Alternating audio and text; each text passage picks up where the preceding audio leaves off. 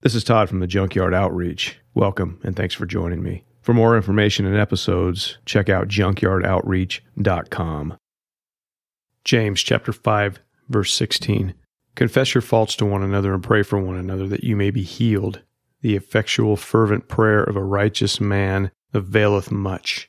As a new believer, I saw many people in church praying a lot, before service and after service, and even in the parking lot. I came to Christ in a church that understands that prayer is not only a vital part of our personal relationship with Jesus, but it's also a way of doing business in a church. It's our business to pray for one another. It's our business to be in prayer. If someone comes to a church, they sit, they sing, they listen to the service, they sing again, they leave, then there's a huge opportunity to see God in action that just vanished. If that's all we're doing, is just coming and going. And we as older believers sadly can become complacent in the battle and spend our church time going through the motions while people are walking in and out with huge spiritual needs that we could easily address, if not meet, by simply engaging in the battle. But as James says, pray for one another that you may be healed. So here, as well as other places in Scripture, we are commanded to pray for one another. But really, what does that look like? How are we to pray, and what do we pray for? Well, looking a little closer at that verse, we see an opportunity for healing, which is not limited to physical healing. There's emotional healing, there's sexual healing, there's spiritual healing as well, and more. If we start with a heart to seek Jesus, then we'll see whatever healing we need begin to happen. And if we have that heart to simply talk to Him like we talk to our best friend,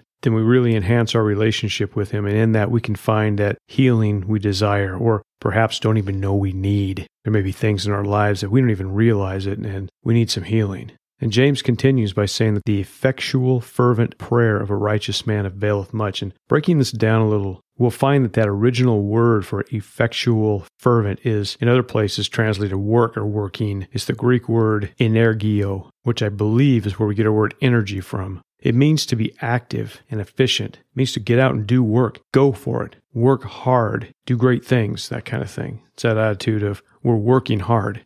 So looking at that with that in mind, the hard-working, efficient prayer of a righteous man or woman, it avails much. Prayer works, man. It works, and it works well if we're willing to do what God has told us. In Acts chapter 2, verse 42, one of the, in my opinion, foundational verses in Scripture, gives the four pillars of the church. It says, and they devoted themselves to the apostles' teaching and to the fellowship and to the breaking of bread and prayers. There's four things there. And I have said this in other episodes, and I'll keep saying it because it's huge. The church stands on these four legs. Solid teaching, that's the New Testament apostles' doctrine, and the Old Testament, of course, how it all fits together. Fellowship, that's hanging out with one another. Breaking of bread, that's communion or fellowship with God, and sharing our lives with one another in prayers. You take one away, the church becomes wobbly. You take two away, it falls over. Take three away, it's now leaning only on one, and you take the final one away, and it completely crashes. I think of some churches that I've been to, and many stood on at least two of these legs, but there have been a few where I had to ask myself, is this a Christian church? Because none of those things were really evident. The same truth is evident in a believer's life. All four of these legs should be in place. We should be standing strong and equally balanced with these four things in our lives. And this gives us solid footing to fight these spiritual battles that we face daily. And prayer is a daily thing. Romans 12:12, rejoice in hope, be patient in tribulation, be constant in prayer. 1 Thessalonians 5:17, pray without ceasing. And prayer creates unity among brothers. In 1 Timothy 2:8, I desire that in every place the men should pray, lifting up holy hands without anger or quarreling. Wow. What if the church today would get together and pray without quarreling? Just think about your circle. What if you'd find a couple of people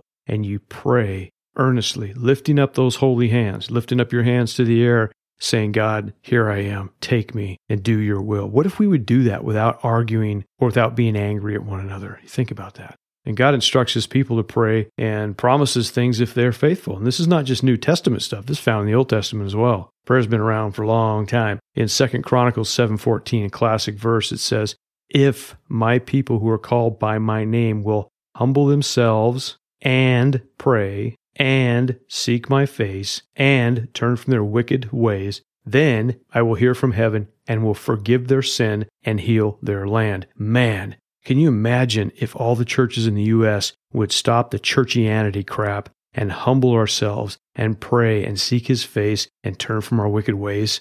Our sick land, which is growing sicker, would be healed. but we won't. Why? Because the vast majority of professing Christians don't want to humble themselves. They don't want to pray. They don't want to seek God, seek His face, and they don't want to turn from their wicked ways. They want everything done their way. But that doesn't mean that we can't do these things. In our own individual lives, we humble ourselves, we pray, we seek His face, we turn from our wicked ways, and we say, Lord, here I am, take me, heal me, and He will. He will hear from heaven, He will forgive our sin, and He will heal our land. And it may not be our country, but it may be our home, maybe our family, maybe our work situation, who knows? But there is a promise right there. If my people, then I will. There is no maybe in that verse. You know, I've learned a lot of lessons about church in the years that I've been a believer. And one of those lessons is that if I'm faithful to follow Jesus and walk in the light, not in the darkness, I know I am at odds with a lot of Christians right off the bat. Because when you say things like, yeah, I just want to serve Jesus, in many Christian circles, they'll look at you weird and say something like, okay, oh, look at the time, I got to go.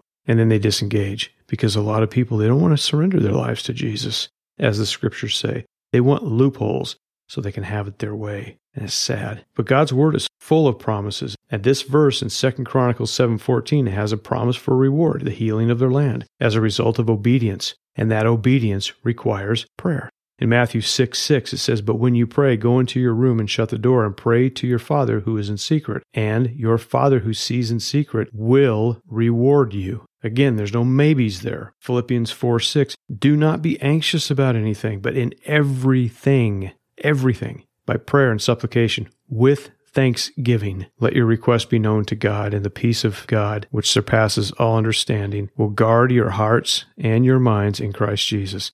Another promise for the person serious about prayer. Prayer also helps us address our enemies and do it in a way that pleases God. And this may seem annoying, but really it allows God to take vengeance on our behalf. We try to take our own vengeance. God's going to say, all right, it's on you, man. It's a lot better to say, Lord, I'm going to pray for this person. They're all yours. It's pretty cool when God disciplines your enemies, and I know this one. I've got some pretty funny stories. Matthew 5:44, but I say to you, love your enemies and pray for those who persecute you. And Luke 6:28, bless those who curse you, pray for those who abuse you. Pray for them, intercede for them, for their souls. But what's our natural inclination? And we see this demonstrated by the apostles, what their natural heart was towards their enemies in a story, Luke 9:51. And it came to pass in the completing of the days of his being taken up, that he fixed his face to go to Jerusalem, and he sent messengers before his face. And having gone on, they went into a village of the Samaritans to make ready for him. Now, the Samaritans and the Jews did not like each other. And Jesus was like, hey, let's unite. I want to see these guys get saved.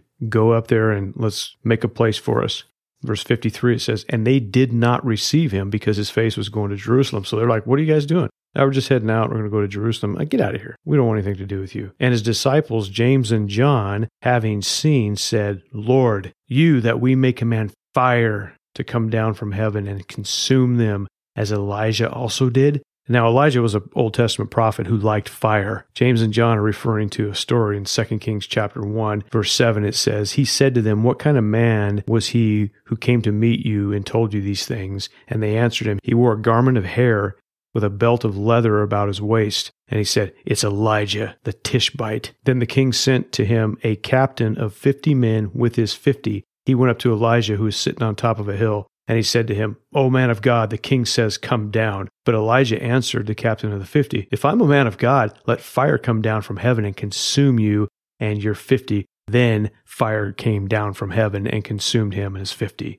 And that actually happened twice. So James and John, they wanted to incinerate these Samaritans. No rebuke, no reason, no compassion, just fire from heaven coming down on their heads. That's the way we are. We got to get over that. We got to learn to pray for our enemies, because they're going to face God one day. Don't take vengeance. Pray for your enemies. And then Jesus said, and having turned, he rebuked them and said, you have not known of what spirit you are. For the Son of Man did not come to destroy men's lives, but to save. And they went on to another village. And this is the way we often think. Not God's will be done, but my will, based on my feelings. We pray for our enemies to get saved and not destroyed. 1 Peter 3:12, for the eyes of the Lord are on the righteous, and his ears are open to their prayer, but the face of the Lord is against those who do evil. So prayer is huge. Getting into a habit of prayer, effectual, fervent prayer, means you're getting real with God.